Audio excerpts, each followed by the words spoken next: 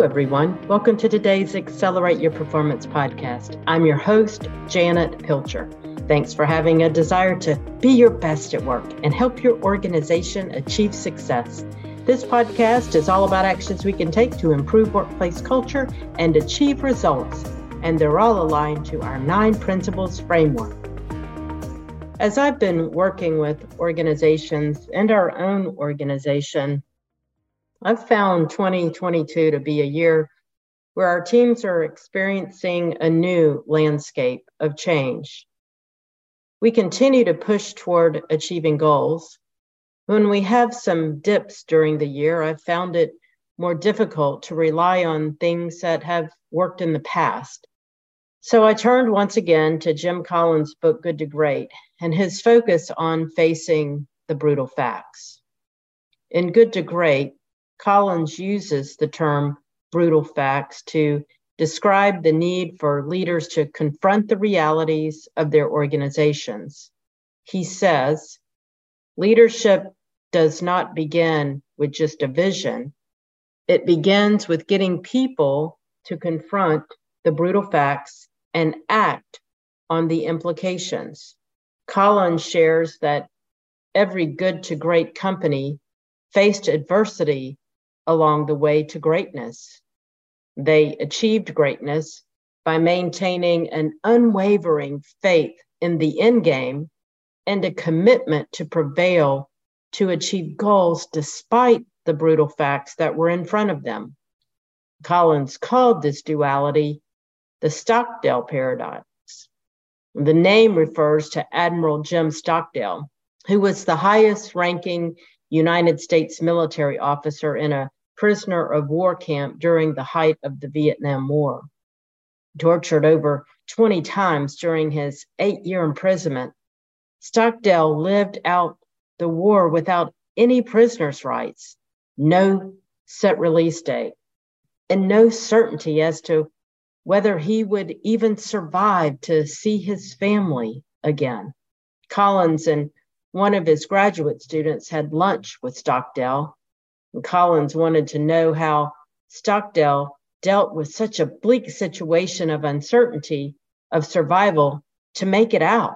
And Stockdale said, I never lost faith in the end of the story.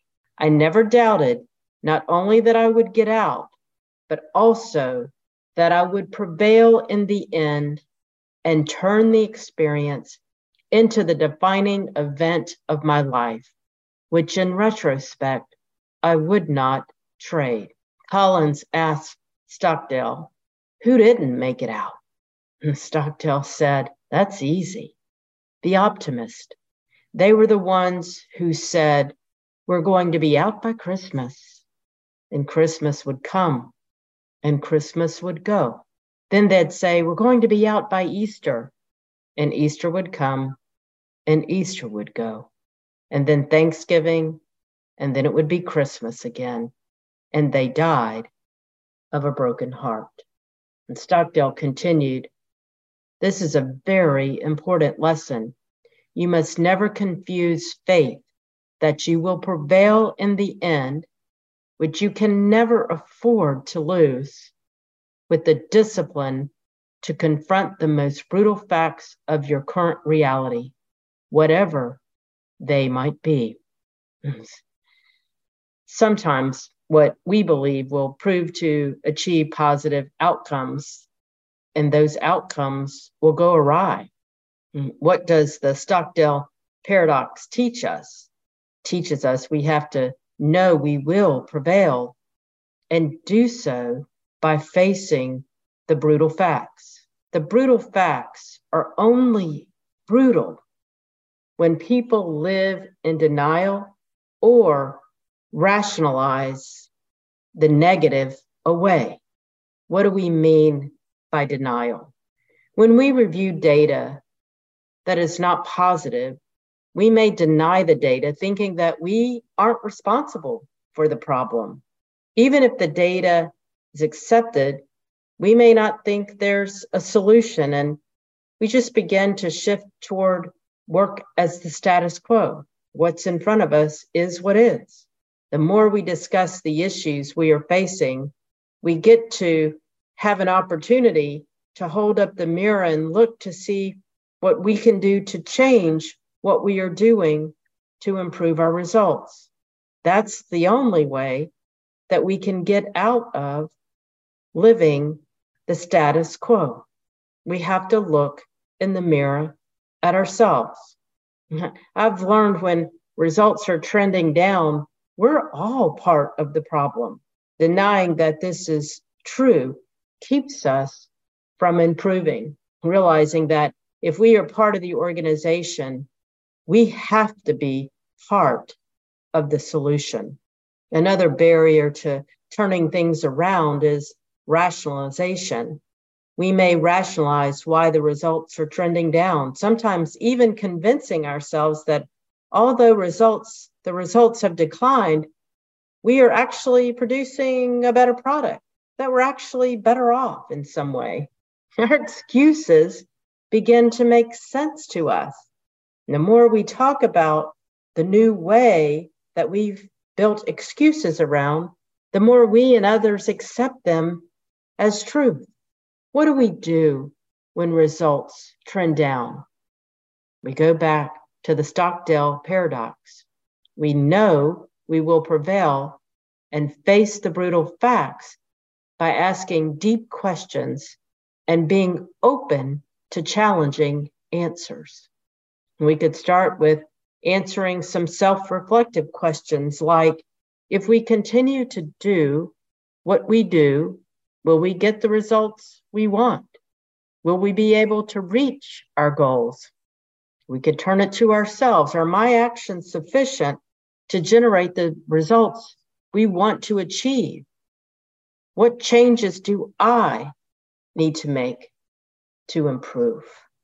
Once we get our minds working in line with the Stockdale paradox, a continuous improvement process of reviewing and studying the data, identifying the problems that are in front of us and the root cause of those problems, aligning strategic actions to move forward, and monitoring our progress often will provide the process we need to get to a better side.